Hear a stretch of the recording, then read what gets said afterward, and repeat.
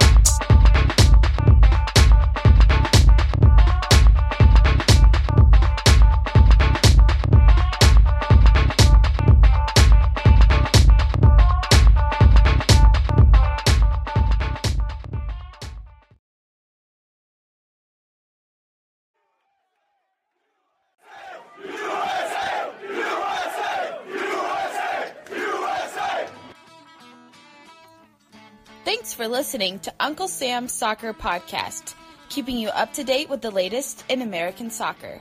And don't forget to subscribe.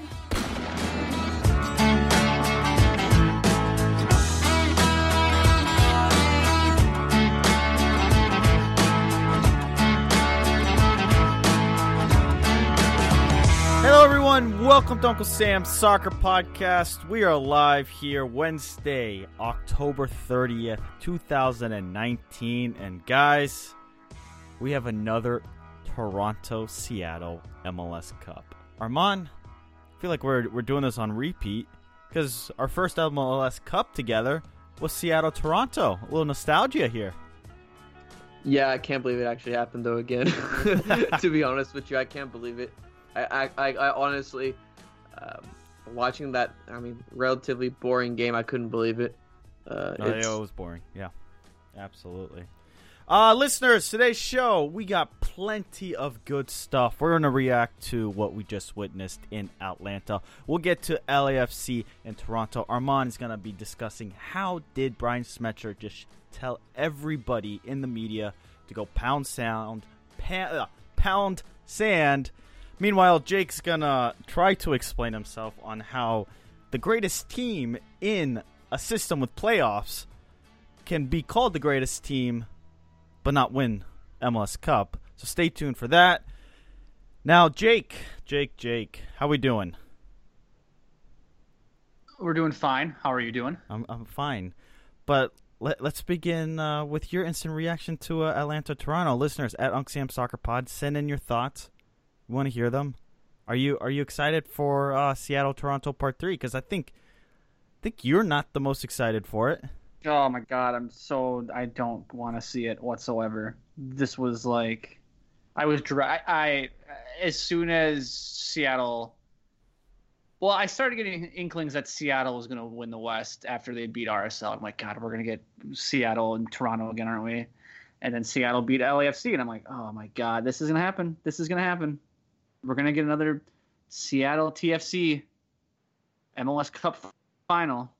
It's going to be 0-0 through 120 minutes again. Come on. Relax. Relax. God, did you not watch tonight's game? That's what it's going to look like. It's going to look like that, but worse. Okay, let's get into tonight's game. Atlanta, they shot themselves in the foot, plain and simple. And Armand, you probably had the line of the night. They ended up reverting to their old selves that we saw at the beginning of the season under Frank de Boer. They turtled. I don't know what happened. They look stagnant at times, but something me and Jake have harped on, I think, for this entire season. They looked like they had possession, but again, with no purpose. They weren't like creating as much, right? It looked like, they were kind of stagnating, and Toronto would get possession, and Atlanta was dominating possession. But it looked like a lifeless Atlanta United team, and they looked lifeless even like during Spurs that first half. Like I think minute 16 to 30 was like really lifeless because there's nothing going on. They're jamming the middle. They're pressuring in like a weird lower block. There was no dynamic play from PT or Barco. They subbed on Tito Villalba late. No changes from Frank de Boer. And look what we get, the same results. It's a pretty poor, I thought it was pretty poor management from Atlanta not adjusting to the great game plan that Toronto had. I mean, do you blame Atlanta for not realizing what Toronto did? Do they carry more of the blame, or do you just have to credit Toronto for an excellent game plan going in there going, we're not going to look pretty? Yeah, this is going to look ugly. Sorry, fans. Sorry, TV audience. The 300,000 that watched it, but guess what? We're gonna go play Seattle in Seattle for a chance to claim our second MLS Cup in 3 years. I mean, for me, it's all on Frank de Boer, I think. I mean, there's so much of that game. I would look at my computer, look at my TV, depending on if I was streaming or watching it, and you would see Atlanta get the ball in the midfield and then just hit a long ball and hope to connect with Joseph Martinez.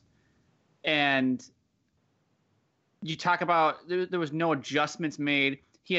Frank de Boer had two unused subs at the end of the game. It's in stoppage time, and I texted you guys, and it's like he has Atlanta sitting there down a goal, in a knockout game in the 90th minute, and Frank de Boer is sitting on 2 subs. Like, that's crazy. It's inexcusable. For me, this loss totally falls on the shoulders of Frank de Boer.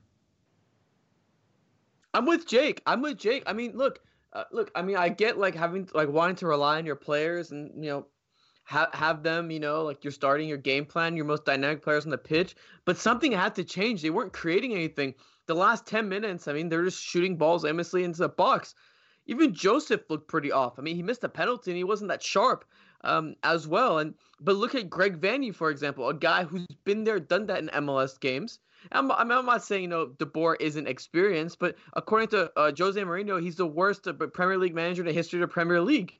Maybe we should take some stock into that because, look, a guy like Vanney went for it, and around the 70th minute, he subbed on Mullins, and switched up his formation, went a little bit more attacking, not too much, but a little bit more attacking. And credit to Greg Vanney, he took the risk when he needed to. Frank de Boer didn't, and he's I guess he has the consequences. They lost. No, man, Frank de Boer.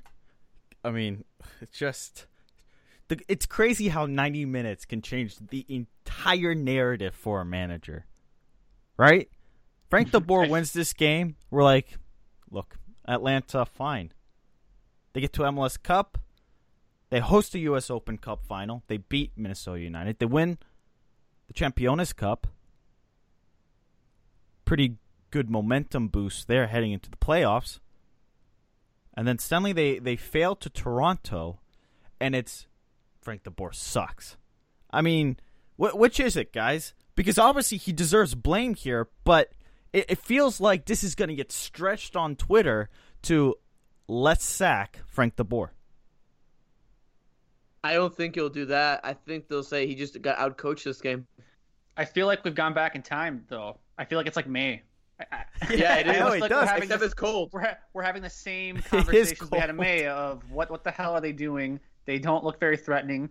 They have tons of possession, but they're just making passes for the sake of making passes. Joseph Martinez looks out of whack. Where's Pity Martinez? Where's Barco? What's going on with Atlanta? I feel like we're having the same conversation we had 5 months ago. But how does Atlanta just suddenly turtle into this crap, right? With no direction. Yeah, Atlanta created a lot of opportunities, but towards the end of the game, did you really feel like they were ever actually threatening? Or was it just holding the ball for the sake of holding the ball, but we're not going to have any clear-cut direction with it? No, it's like Armand said. They were just hitting balls into the box for the sake of hitting them in the box. Like there were so many times where I watched them get the ball in the midfield and just hit a long ball and hope to find Joseph Martinez on at the end of it. It was so uncreative. It was not very threatening. It was so one-dimensional. There's like nothing about Atlanta tonight that looked impressive going forward. And you can talk about how this is a pretty stunning, or if you want to use the word stunning, upset for TFC to get a result against Atlanta. I mean, Atlanta entering tonight's game 35 wins, 6 draws, 10 losses at Mercedes-Benz Stadium all time. But to me, I mean, there was nothing they did that, made Toronto look uncomfortable. Like it just looked like Atlanta just looked very just lethargic, just kind of going through the motions. Just there was nothing about Atlanta. Isn't it dangerous in these one-off games, these tournament-style games, when a team is dominating but they just can't find the cracks and get through, and the later it goes on to the game, it starts to be an advantage for the team that's just sat back, and absorbs all this pressure? Would we even say Atlanta dominated, though? I mean, if you're going to look at the possession stats, sure, but you didn't watch that game and go, man, Atlanta's had 10, 15 chances to score here. It's just a matter of time before they find a breakthrough. No, I don't feel like it was ever that. I don't feel like Atlanta ever had Jake's right. These moments of where they were at the cusp or the precipice. You want the hard of scoring numbers? A goal here. You want the hard numbers? I mean, I'm sure the possession numbers will say otherwise, but there was nothing about Atlanta that looked dangerous to me. Right. 60-40 in possession in favor of Atlanta. 19 shots to the 4 Toronto had.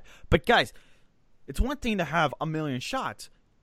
You don't even have to dig that deep into the math and get into expected goals. You just have to look at shots on target. Toronto's 4 shots were all on target. Out of the 19 shots that Atlanta had, 5 were on target. 5. So, yeah, I guess you're right, Jake. You can look at the numbers and say, well, did Atlanta really dominate? Sure, they probably dominated the middle of the park, but when it came to the final third, it's advantage Toronto because they put the ball in the back of the net twice. It's a make or miss league, as they say in the NBA. Yeah. Anyway, listeners, send in your thoughts at Unc Sam Soccer Pod. How do you feel about Frank DeBoer and his failure to make changes in the second half? What about Greg Vanney? How much credit does he deserve, Armand? In 2017, he took Toronto and dominated MLS, won 3 trophies. Remember, Toronto is not part of the U.S. Open Cup system, so they went on to win the Supporters' Shield, MLS Cup, and the Canadian Cup, so a fake treble. Last year, it was ugly, but here they are again, making their 3rd MLS Cup appearance in 4 years. We have 2 teams doing that. That is incredible. I mean, you got to give Greg Vanney a lot of credit because he set up the team for success without Omar Gonzalez and Josie Altidore. We thought, what did we say at the beginning of this playoff preview? That TFC would have no chance with that Altidore. But credit to Vanney, he adjusted the system, had Pozuelo as a little bit of a false 9, bunkered down. And even he admitted in the postgame or in the little interview with Katie Whittam, we didn't play the prettiest soccer. It was kind of ugly out there. You know what? Sometimes you got to do that to win these games. They kind of did what, the reverse of what Seattle did to them in 2016. They bunkered down. They got dirty. But when the time presented itself to go capitalize on opportunity, they did that, bringing on Nick DeLeon and Mullins, Patrick Mullins, to go up top and add a little bit of pressure, put Pozuelo on the wing. To be honest with you, that was a very smart move because if that game would have gone to extra time, Toronto would have lost. And I think it would have been as bad as what happened to DC that Toronto did. They looked gassed. They looked exhausted by the end of the game. They needed to win it, and that's what they did. And again, credit to Vanney because he did this against Atlanta United, and let's not forget, even though he watched behind a baseball net, NYCFC. But against NYCFC, they dominated. But they're not dominated, but they had spells where they dominated possession. He showed he can do it different ways, and this is a really remarkable run by Toronto FC, to be honest with you. Being the top 2 seeds on the road? Yeah, no. That's pretty impressive, man. It's pretty impressive.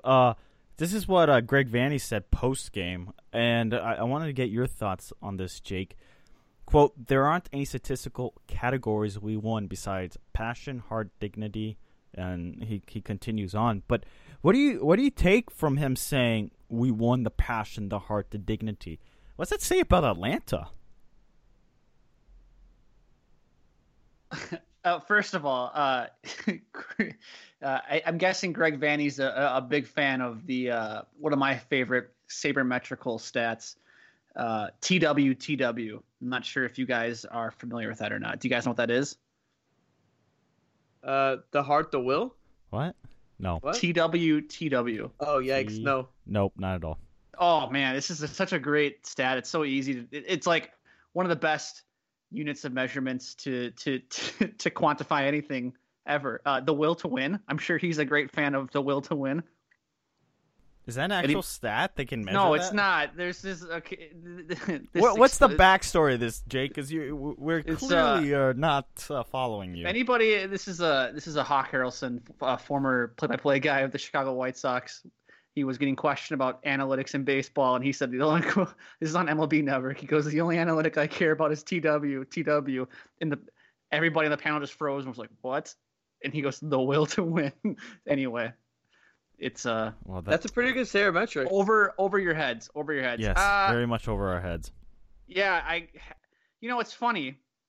I think you mocked and ridiculed me for talking about some of this stuff, Steven, similar to these kind of things about Seattle prior to the FC Dallas match, where I said they had the experience, and I thought that'd play a large part. Well, I didn't mock you for that. When did I mock you for that? You can play the tape. Armand, you were there. You tell me. Did he mock me for it? Yep. Yeah, I mocked you. You thought that Dallas would beat Seattle. That's what I mocked you for. No. You mocked me when I said I thought that inexperience would rear its ugly head for FC Dallas, and I thought that Seattle... how are you gonna say experience played a role tonight? Because both teams, these are the last two winners of MLS Cup. I'm not saying it. I actually think the heart and the passion, all of that is just kind of BS. To be honest with you, I think when you get into, I think you get a knockoff, or a one-game knockout type matchup that you had tonight. Weird things happen. I already read you Atlanta's record at Mercedes-Benz Stadium all time coming into tonight's matchup. If they play that game 10 times in Atlanta, Toronto and Atlanta, how many times does Toronto get the win? I don't know. This is just what if BS. All I'm trying to say is you can sit here and say heart and passion and will and all that stuff. I don't know. It all sounds good on paper. I genuinely do think that's something in sports that people are just captivated by, and you just can't explain it. No statistics going to explain the heart, the will, just the pure want to win in the course of 9 innings. Hey, I can tell you what would have helped Atlanta's cause towards winning tonight. What?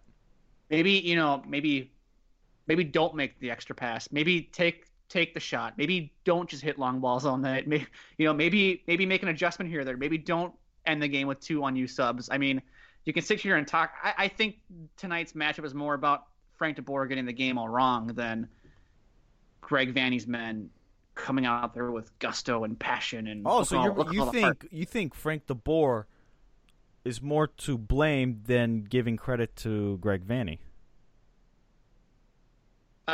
You tip the hat to Greg Vanney, but I just think Frank de Boer. All right, so give me a percentage. 60% blame on Frank de Boer, 40% tip of the hat to Greg Vanney, or is it even more? I would say 70-30. Armand? I would say, are you saying 70%, Vanney, 30%? 70% of the blame, 70% of the reason why Atlanta lost is because of Frank de Boer. And the other 30% is because of what Toronto FC did. You know what? That's pretty fair. I'd go with that too. All right. I'm on a roll tonight. Everyone's agreeing with me. I'm on a roll. Yeah. There you go. On the roll, baby. On the roll. Jake Wetruba on the roll. Listeners, at Uncle Sam Soccer Pod, we're going to take a quick break. On the other side, let's get to Seattle LAFC. We haven't reacted to that. That match happened last night. Plus more. Stay tuned for Jake's terrible hot take later on in the show.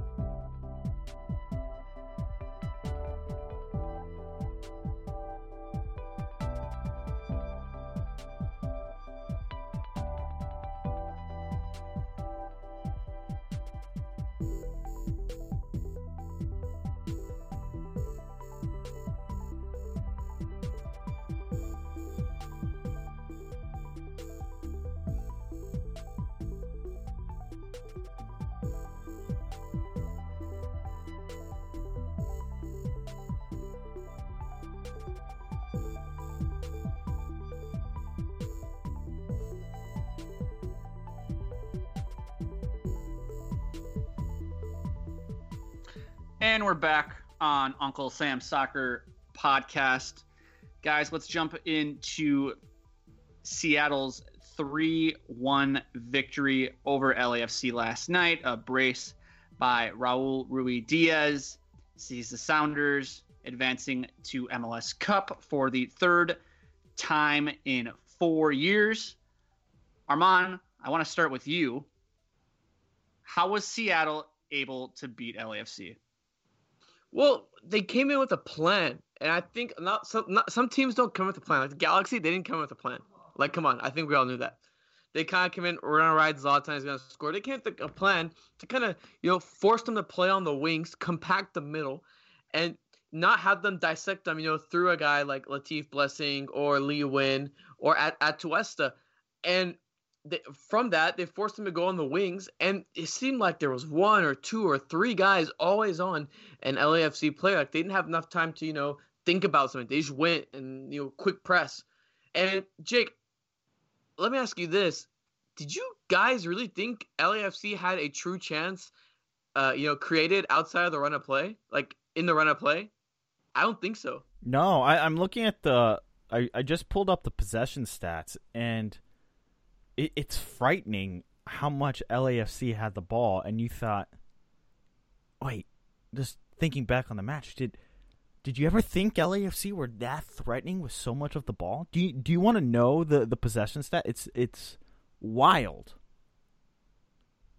I don't think they were. That's what I'm saying. Like, but what do you think the possession stat was? 70-30. Yeah, 70-30. And you're what? Seattle had more shots on target that LAFC did. It's what we call meaningless possessions. Exactly what Atlanta United did tonight. All they did was, but Seattle came in with an actual plan, and Seattle actually had offensive options, so it looked a lot better as well. When you think about it, and they also played really physical and chippy as well. If they get the ball in the middle, okay, quick foul. All right, we'll run back on defense. All right, go back out wide. Try to find something through Brian Rodriguez. They couldn't do anything, guys. Maybe I was surprised that Seattle beat LAFC, but I was shocked at how they did it because they crushed them. They straight up crushed them.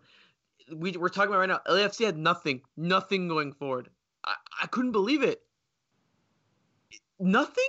How do you have nothing going forward? Unbelievable.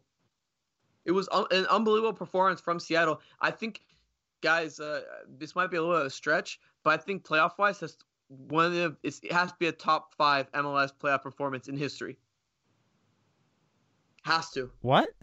Wait. Okay, wait. Hold on. What? Excuse me? Against the best team in MLS history? No, stop. Stop. We're not getting into that conversation. One of the best performances in MLS playoff history. Oh, man. I know Jake agrees with me right here. I know he does.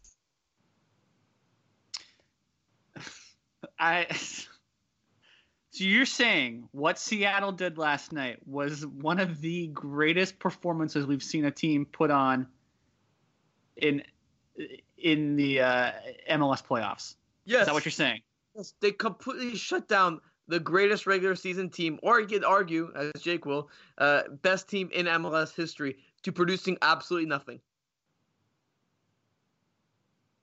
Okay, I mean, I trust you. You're entitled to your opinion. I still disagree. What? Obviously not off the top of your head, but I don't think it's that far of a reach because look, Jake, you think LAFC is the greatest team in MLS history, correct? That is correct, but we will get to that. Yeah. So if you shut down the greatest team in but MLS isn't history, just a little bit of recency bias? How? I don't know. Go back. What about the performance of FC Dallas in 2010 in LA, beating the Galaxy to get to MLS Cup? That's why I said top 5. I didn't say number 1. No, but what I'm saying is, I bet you could come up if I sat down and really thought about it. I could come up with more. I don't think you could. What about does this performance beat Seattle's MLS Cup win against Toronto in 2016? No, because that was a fluke. That was a fluke, and we all know it. That wasn't performance. That was just surviving until the bare end. I don't think Seattle played well at all that game. Stephen Fry, you could argue, had one of the best performances in MLS Cup history, but I don't think you can say Seattle as a whole did. Absolutely, that's fair. Guys, Seattle just were spectacular. Anytime they were going forward, you thought, A, they were on a mission, B, as Imran said, they're on a plan, but they just looked threatening. And that's what amazes me. Yeah, it amazes me. It amazes me too, just because some of those games late in the season for Seattle, we all watched some of them, and it's funny because in mid-August or end of August, we were all sitting on this podcast talking about how Seattle didn't really look all that good, and but what was our confidence level? Can we very low? I think it was low. Did we really think Seattle were the proper 2 seed in the West?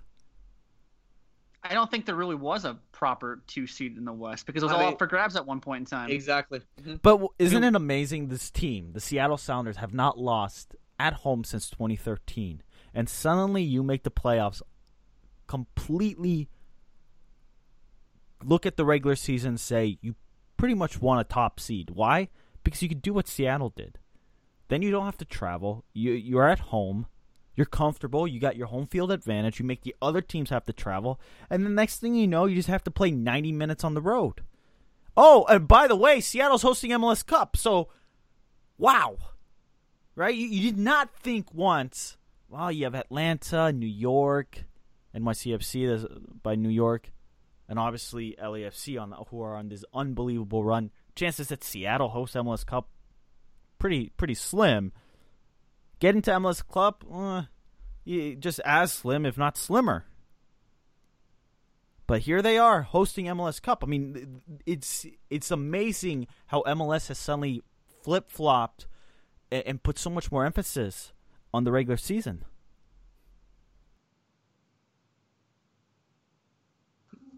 No, I'm impressed. I'm impressed by a Seattle team. Honestly, am.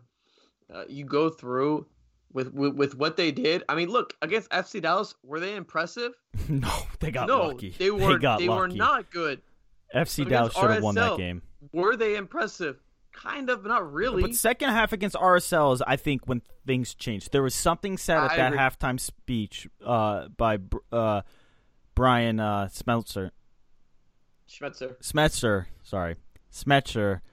that flip-flopped that game because Seattle were putrid in that first half. And that second half, they came out and looked like a completely different team. And I think that carried over into this match against LAFC. That second half against RSL gave them the confidence they needed to go down at Banc of California Stadium and pretty much kick the ass of the best team that MLS has ever seen in the regular season. I'm telling you guys, I was genuinely kind of shocked how good of a performance that was, because that was from a guy like Schmetzer, who isn't some tactical guru. He really isn't. Comes on, puts on performance like that. Like, bravo. That was a performance. Vela, by the way, where was Carlos Vela in this big game? Armand, we will get to that. Where was he? What's going on? We're going to get to that. Let's get to Brian Schmetzer's comment post-match with Sebastian Salazar last night. I feel a lot better than Bob. I mean, Why do you say that? Well, because, one team has to celebrate. We did it last year. We had Portland celebrating on our home field. So I know what Bob's going through, and it's not a good feeling. We use that as motivation for this playoff run this year. So I get it. It's winners and losers, and these playoff formats are great for the league.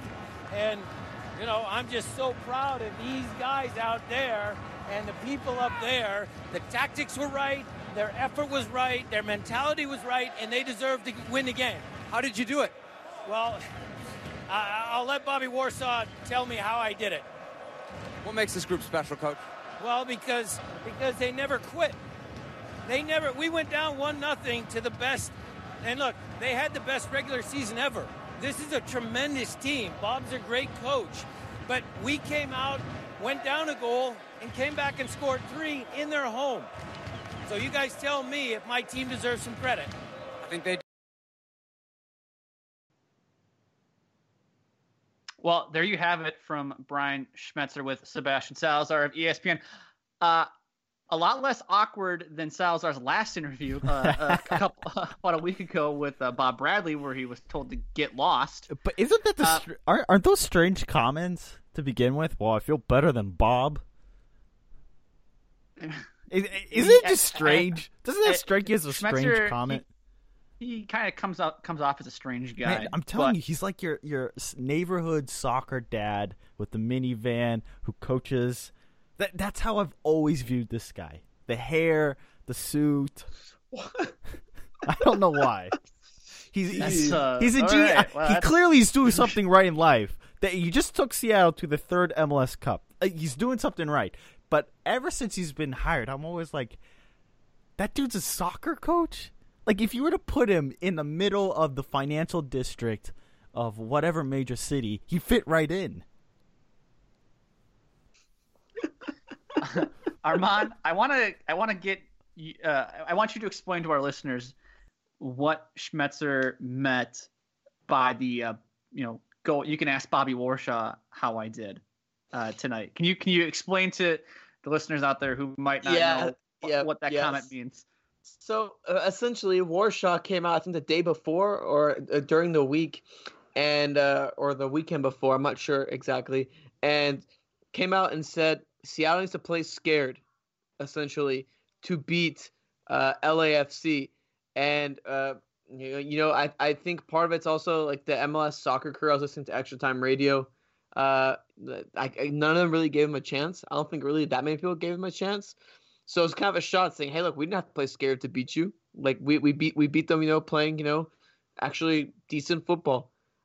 That's the whole Bob. It's not. And by the way, he didn't say Bobby Warshaw. He said Bobby Warsaw, like Poland.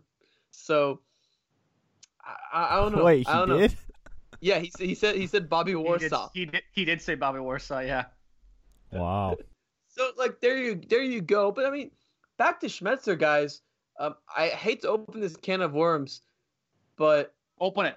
Let's open it. Oh, I know where Let's you're going with this. Yeah, I think I do too. Oh, Yes, he is.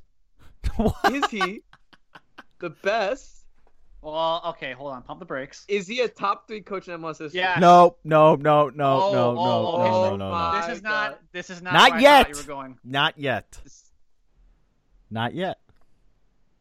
He's close. He's on the precipice. That's the second time I've used that word tonight. He's close. If he wins MLS Cup, where do you guys put him? Oh, yeah, he's top 3. Okay. Top 3. I got the numbers in front of me since you brought it up. Brian, I got you. Schmetzer, 3 MLS Cup appearances in 4 years. That's a great stat. He's got 1 to his name already. Question is, will he win a second? He's the 4th coach in league history to lead his team to 3 MLS Cup finals, or at least 3 MLS Cup finals. He's only managed 121 games. He has 59 wins, 36 losses, 46 draws. And listeners, remember, he was hired July 26, 2016, where he took a team that was pretty much at the bottom of the league to MLS Cup. They were terrible. They were awful. One of the greatest turnarounds in American sports history. I will make this argument. Okay. Like I'm on fire right now, if you know what I'm saying. Look, I'm more so flabbergasted that you just said that was one of the greatest turnarounds in American sports history, but that's just me. Did I say American sports? I did. No, Steven did. Oh my gosh. What others would you put up on there? I'm gonna stew on that one and get back to you on that because sorry that I just can't believe that. Ask for the Astros, man. They're in the World Series right now. Turn off from tanking to in World Series after strategic tanking. We're not talking baseball. Get back to your point. Get back to it. No, but okay. We're talking about a guy like Schmetzer. I think one thing that we have to emphasize as well is he's a Seattle guy. He coached them in the I don't know. I think he played from the old NASL. And he also coached them, I think, through the USL as well. Was an assistant. I mean, look. He even posted on Twitter after a game, hey, here's my outfit on a charter flight back to Seattle. It was him wearing an ECS shirt. Like, this guy knows. That's why everyone loves him in Seattle. And, like, that's, I think, such a key part as well. Like, he breeds the city. Like, the city is him. I remember I was reading a piece by Matt Pence of The Athletic, and it was talking about how he's gone to, like, the same, like, bar for, like, the last, like, 30 years or something like that. Or, like, 20 years, something like that. Like, this guy knows Seattle. I think it adds to his character as well. He's a Seattle guy. And from what he's doing performance-wise, he's been fantastic. Seattle's been a perennial contender with him. And you know what? They have a chance to, win, 2 in the last 3 years? That's ridiculous. I think Schmetzer should be given his due. I won't say top 3, but I'll go top 4. Is that fair? Well, okay, but here's who's going up against. Bruce Arena, 5 MLS Cups, 3 Supporter Shields, 1 U.S. Open Cup. Second in MLS history with wins at 202. The most ever postseason wins with 26. Now, I think that postseason win statistic is now going to be skewed based on the new playoff format, because in the old days, you probably had, going through the rounds, right, the 2 legs. I wonder if you have more games, or now you have less games that you can actually play, so it'd be harder to achieve playoff wins, but the conversation for another day. Bob Bradley, 5th in MLS wins, 4th in postseason wins, 1 MLS Cup, 2 U.S. Open Cups, now Supporter Shield. Just led LAFC to the best ever season in MLS history. Then you have Sigi Schmid with the most wins in MLS with 240 wins, second in postseason wins with 26, and 2 MLS Cups, 5 Supporter Shields, and 2 MLS Cups, 5 U.S. Open Cups, and 3 Supporter Shield. Now, Jake, before we get to that, and listeners at Uncle Sam Soccer Pod, this is the question of the day: where does Brian Schmetzer rank among MLS's greatest coaches? And I'm going to add a little plus sign. What about Greg Vanney, guys? Because isn't he basically on the same path as his counterpart in Seattle? 3 appearances in as many years as Brian Schmetzer? I mean, I put them tied, but kind of like a 4A, 4B in that case, because you're right. But also, let's not forget, Vanney took Toronto to the CCL finals. They lost to Chivas.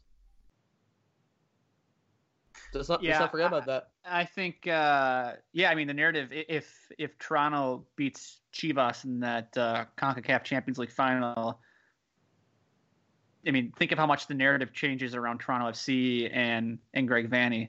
I also think playing in Canada, too, we probably overlook Greg Vanney a little bit, but I think they're probably neck and neck. And, you could probably make the argument that Schmetzer's 4 and, Vanney's 5, and pending this, MLS Cup result, maybe Vanney jumps Schmetzer or vice versa. You know what I mean? It has to. I don't know how. I don't know how you would lose this upcoming MLS Cup and be still ranked higher than the other. This MLS Cup has a lot riding on players, clubs, and coaches' legacy. This MLS Cup, it is that important for their legacies to win it. Schmetzer's side hasn't missed the playoffs yet, so that's a feather in the cap for him versus Greg Vanney. I mean, Vanney's side, they looked pretty bad. Yeah, but if Greg Vanney says I have two MLS Cups, and Schmetzer only has 1, it's the ultimate middle finger. Yep, he better get that ring fitted for his middle finger. He can flip off Schmetz that way.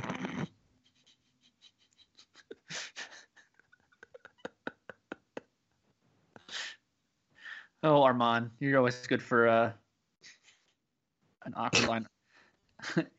Anyway, do you guys want to talk LAFC? No. All right. We're taking a break. I guess we're taking a break. When we come back, we're going to talk a little LAFC. I'm going to defend the stance that they are the greatest team ever.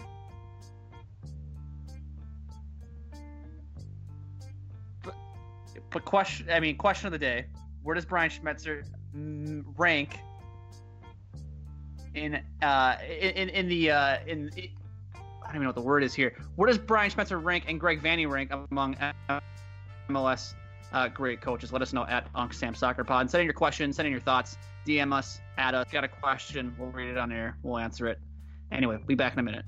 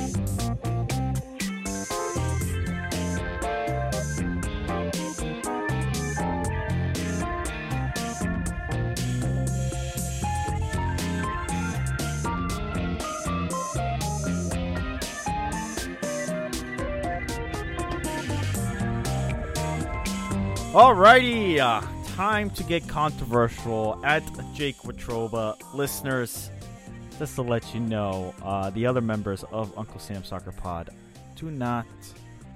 Every man and woman, or whoever, that joins Uncle Sam Soccer Pod, their opinions are they own their own opinions, okay? Just put it out there. Right, Jake? You own your own What does opinion? Armand think? What does Armand think? I don't know what I know. Whoa, what you think. whoa! Why you gonna put this on me? I just want to hear. I just want to hear your stance because I just hear Stevens all the time. All right, so I'll break it down for you guys. You ready? Wait. Let's Jake put the argument out there, and then you can either agree or disagree. Jake asked for it. Yeah, I know, but this is all Jake. I've been waiting to come at you all day. I've had this stance for like 3 months. We've had this argument on the show a month ago.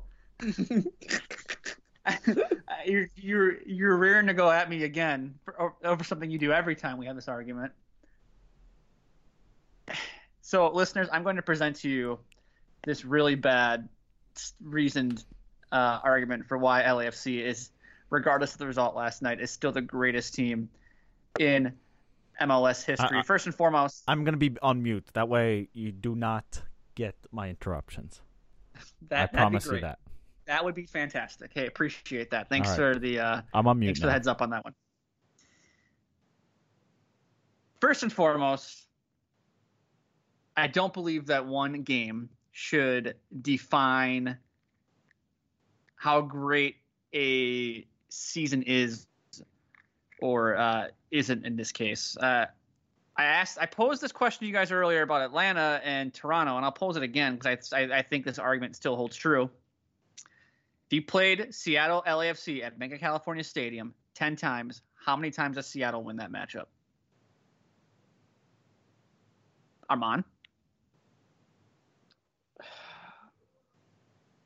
I'm not sure. I'd say like two, three, maybe 3.5. I mean, I'd hammer the under on that, but 3.5. I mean, Steven, how many times? What do you say? You can take yourself off mute. How many times did Seattle win that match last night? 10 times. I'm 10 on times. mute, bro. How many times did Seattle 5. win that match? 5?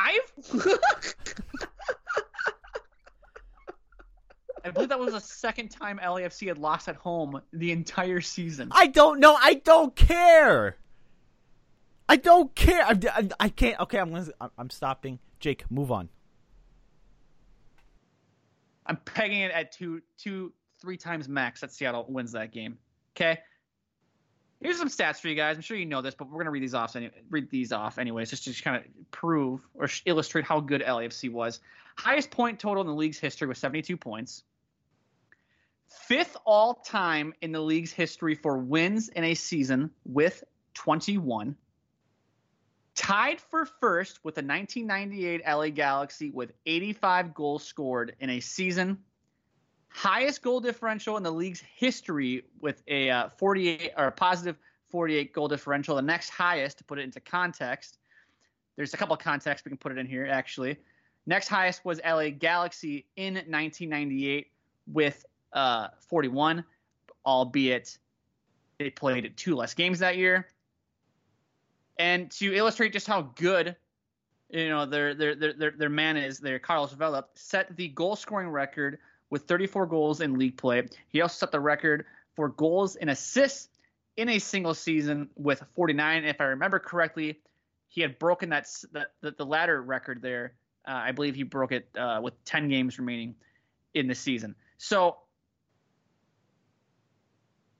LAFC, if you want to sit here and say, well, they lost to a pretty good Seattle team at home, therefore they're not they're still not the best team ever in that the league has ever seen. I just think that's kind of a fallacy here. Like I said, I just don't believe that one game should be the end all be all determination of, well, is this greatness or is this just it's almost like we look at LAFC and go, well, it's just a flash in the pan. I mean, would we sit here again? If FC Dallas or New England Revolution won MLS Cup this year, will we sit here and go, oh, there's greatness. They won. they won. New England Revolution, who had 2 wins by like the end of May or whatever the hell it was. No, they're greatness. I mean, look at some other sports here. Either 2015, 2016 Golden State Warriors set the record for the best record in an NBA season, going 73-9. However, they lost to the Cleveland Cavaliers in 7 games in the NBA Finals. Does 3 is a bad 3-game stretch define greatness? Are we sitting here and saying a 3-game losing streak at the end of a season, does that determine if they're great or not? Here, let me read off some records for the Golden State Warriors, and you tell me. Oh, boy. Oh, God. Most regular season and postseason wins with 88. Most road regular season wins with 84. Most road wins in a regular season and postseason, 88, tied with the 95-96 Bulls. Most three-pointers in a single season. Most three-pointers made in a postseason. Only team in NBA history to go an entire regular season without back-to-back losses. Only team in NBA history to not lose to an opponent more than once in a single season. And Steph Curry set the NBA record for most three-pointers made in a season. I mean, that sounds like one of the greatest basketball teams ever. But hey, the Cavaliers pulled off. Did they win? Pulled off the Wait, Jake. Remind me. Draymond Green kicked somebody in the nuts. Who was it? Who did he kick in the crotch in Game 5, Armand? Was it LeBron? It might have been LeBron. He got suspended for Game 6. All right, let's go on to Stevens New England Patriots, huh? Let's cut up on a vein on this one. How about that? Yeah, open up that womb. Finished the 2007 season 16-0. However, they lost to the New York Giants in the Super Bowl. Was that the David Tyree play? Yes. I still haven't watched that play. I've never watched that play in its entirety. Oh, we'll send it to you. Don't worry. Oh, thanks. And Eli Manning heave in a fluky. And the Giants were the greatest team that season. So I believe they finished the season 9-7 and snuck into the final NFC wild card. Guess what? They just to rub salt into Armand's womb. You know who they beat in the divisional round? The Dallas Cowboys, who were the 1 seed that season. Okay, so this is Uncle Sam's soccer podcast and Uncle Sam's NFL podcast that's coming out soon. Well, hold on. But can you get to your point, Jake? Yeah, hurry up. We only got another. I'm pulling a research like 10 pages of stats, dude. Just go. Yeah, because I'm trying to make a point here. So we get your point. These teams are statistically blah, blah, blah off the charts. They didn't win the damn cup. Off the charts. But because this is the problem I have when you have, especially with the NFL and now MLS, when you have these 1-game playoffs, anything can happen. The NFL never had 2-game like aggregate score type deal. The NFL had always been you win, you move on. It's a win or go home. That's it. That's why 9-7 New York Giants can beat 16-0 New England Patriots. Yes. And guess what? The Patriots are not the greatest team ever. The Miami Dolphins, if you want to play the game. Not. If you made those two teams play each other, the Patriots would run circles around them. Sure, they would run circles. But we don't live with time machines where we could just conjure up random Super Bowl matchups from that are 40 years apart and let them play. No, the New England Patriots did not win the Super Bowl. Nobody in New England ranks that 2007 team above the other Super Bowl wins. Hold up. What is the, okay, all right, ready for this, Armand? You ready for this? Oh, no. Oh, no, here we go. Steven, I want you to tell me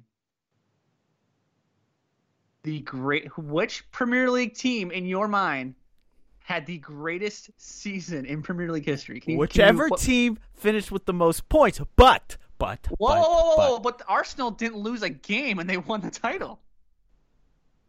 Well, and I don't think they finished with the most points. Nope.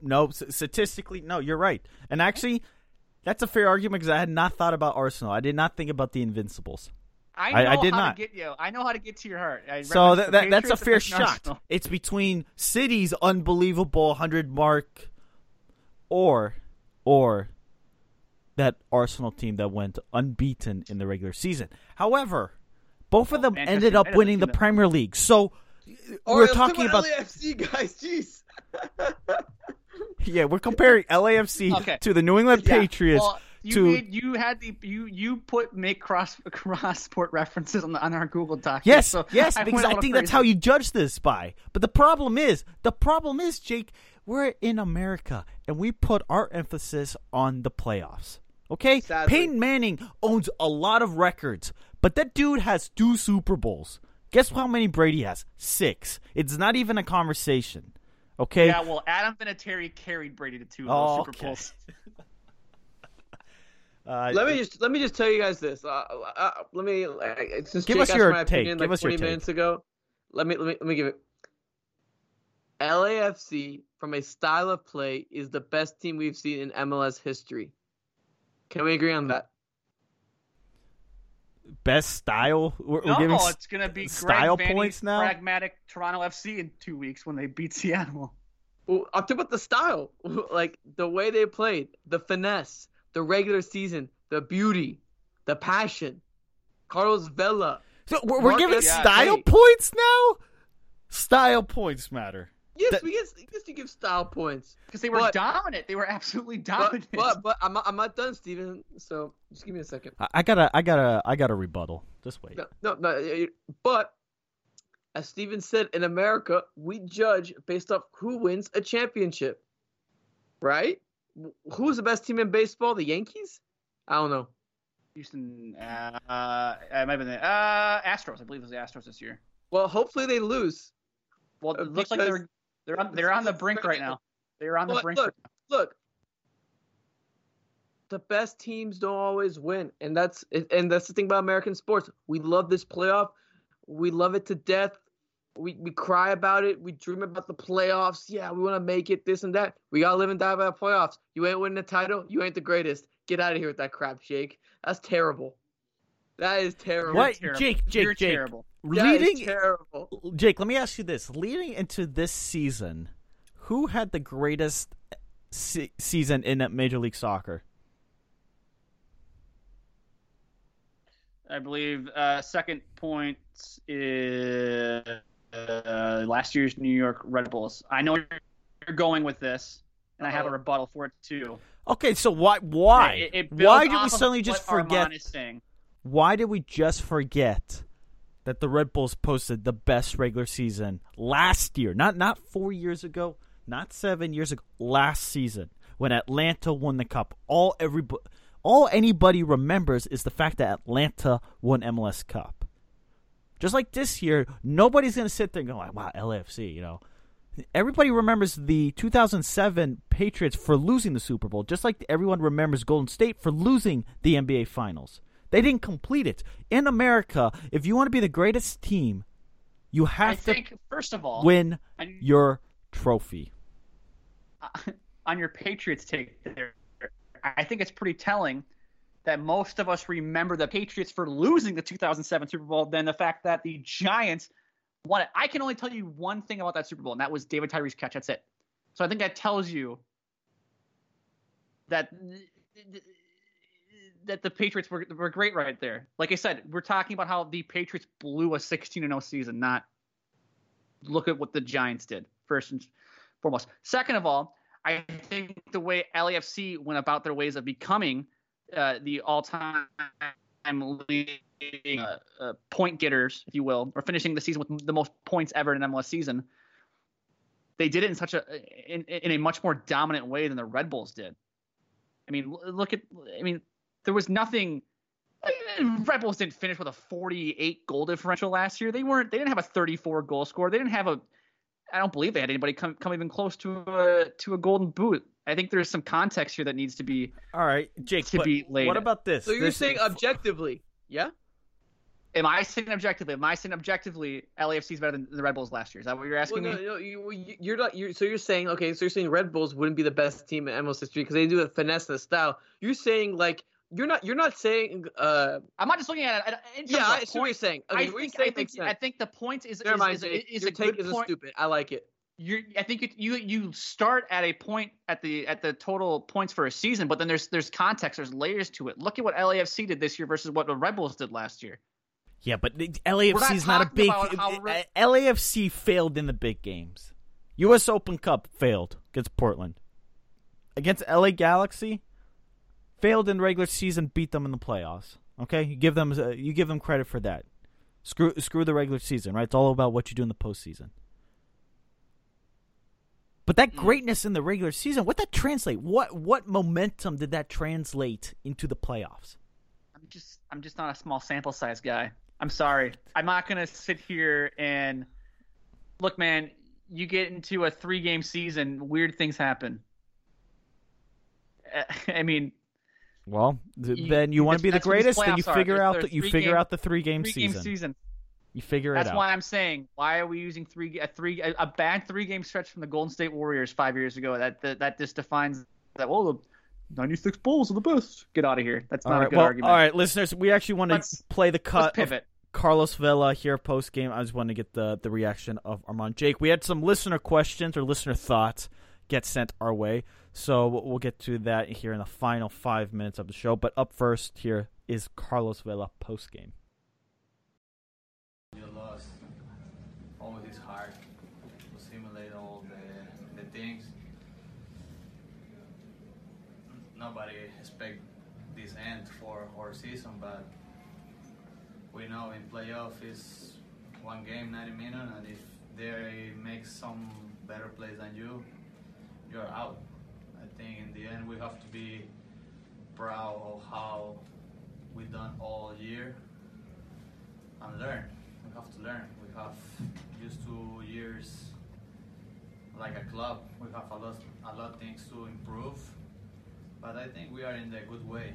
Of course, in days like that, you see everything bad, but we have to see what happened. We have to change some things and get strong and come back next year and be better. It's the only thing. It's the only way to be a good club. Now, Armand, first, give us your reaction to that. And secondly, he says that we have to do better next year. Is that a guarantee that Carlos Vela's coming back? Carlos Vela ain't leaving. 100% He's sure? so happy. I would bet a lot of money on it. He is so happy in LA. He might go on loan to like a team in Europe. He seems to enjoy that idea. I don't see him leaving. Look, Carlos Vela has already talked about how he doesn't really care about playing for his national team. So if you don't care about playing for your national team, if you kind of just don't care about, challenging yourself to get that next level, he's 30, 31. He's trying to raise a family. He loves his life in LA. He makes plenty of money. The pressure isn't that high, but there's still a little bit of pressure going on. Well, okay, but the pressure now of the big games suddenly comes back. Bob Bradley, that comment by or that question by Sebastian Salazar seemed to come back and haunt Bob Bradley. Right. But it's obviously not as much as like if you go like to any team in Europe, right? He's coming back. He's coming back, and I think he's coming back for the better. And I'm really excited to see where this guy goes, because you could argue he could be like one of the greatest DPs in MLS history. Just the way he plays, the finesse. He's got to win something. Based off ability, no. Ability, yes. He's already the best. He's already the best DP in MLS history. Because let's break it down in terms of value as well. He doesn't have to leave for any international breaks. He's always the team. You get him for maximum amount of time. He's such a dynamic Players seem to like him. Player. He's a very lovable guy on the pitch. Everyone seems to like him. He's a nice guy. And you know what? He doesn't have any dreams of going anywhere, maybe bigger. Those Barcelona rumors were going on last year. But it doesn't look like he would like to do that. Maybe a loan, but not like a full-time transfer. He's going to stay and he's going to make a case to be one of the best DPs, if not the best DP in MLS history. No, I think he's already there, Armand. I think he already is the best DP in MLS history. But let's get to some comments. We have some listener comments. We got some listener questions. Former Sounder great Steve Zakuani actually tweeted at us, which caught us off guard. So we have some former MLS players listening here, commenting to us about our question of the day: where does Brian Schmetzer rank among MLS's greatest coaches? What about Greg Vanney? And Zakuani said, has anyone ever achieved what Schmetzer has in his first 3.5 years? 3 finals appearances and 4 attempts. Could be a second ring as well. So we have that from Steve. Steve, thanks for listening. Always appreciate that. I think that's actually it. Looking at our Twitter mentions here. We've kind of we haven't been as explicit with our questions, but we've kind of sprinkled them in, or the listener thoughts as we have talked. Guys, here, 2 minutes. MLS Cup, Seattle versus Toronto in Seattle. This is going to be an interesting matchup because these teams have to be familiar with each other, and there's a lot of history, right? So these players want to prove this is the opportunity to settle the score. It's gonna be so exciting too because the first MLS Cup hosted by Seattle, where Seattle is actually playing. That's gonna be an amazing. I want for an Open Century Link. Maybe I'll go. Who knows? I think it's gonna be I think it's actually gonna be a pretty. I don't know. It might be a bad game, man. Jake, you were talking about it, but it might be a bad game. Because if Altidore isn't healthy, it's gonna be a really bad game. Let's just say that. What are you talking about? I thought this was going to be the game of the century. I thought you guys were super stoked about I'm this pumped. matchup. I think this game's going to be fun. Steven's going to cry when a national anthem is played or something like that. And they bring out Macklemore to sing it.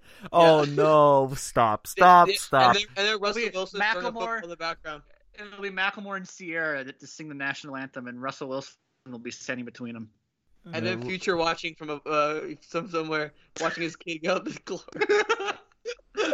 No, but look, I think it's not going to be – it could be a really bad game. It just depends on the health of Altidore. I'm kind of scared. Well, we'll see. November 10th. So they got – ABC.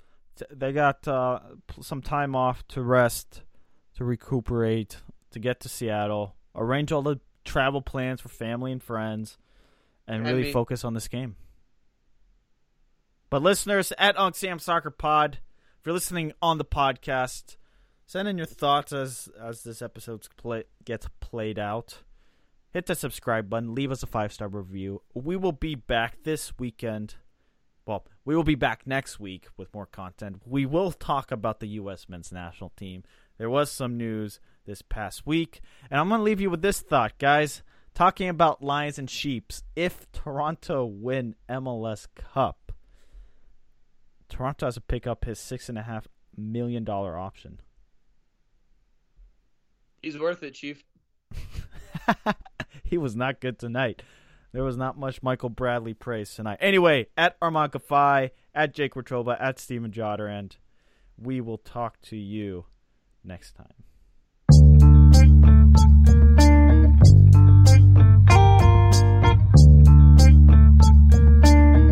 The in-dash OLED display in the Cadillac Escalade has 38 total diagonal inches of color display. So why do we give it a curve too?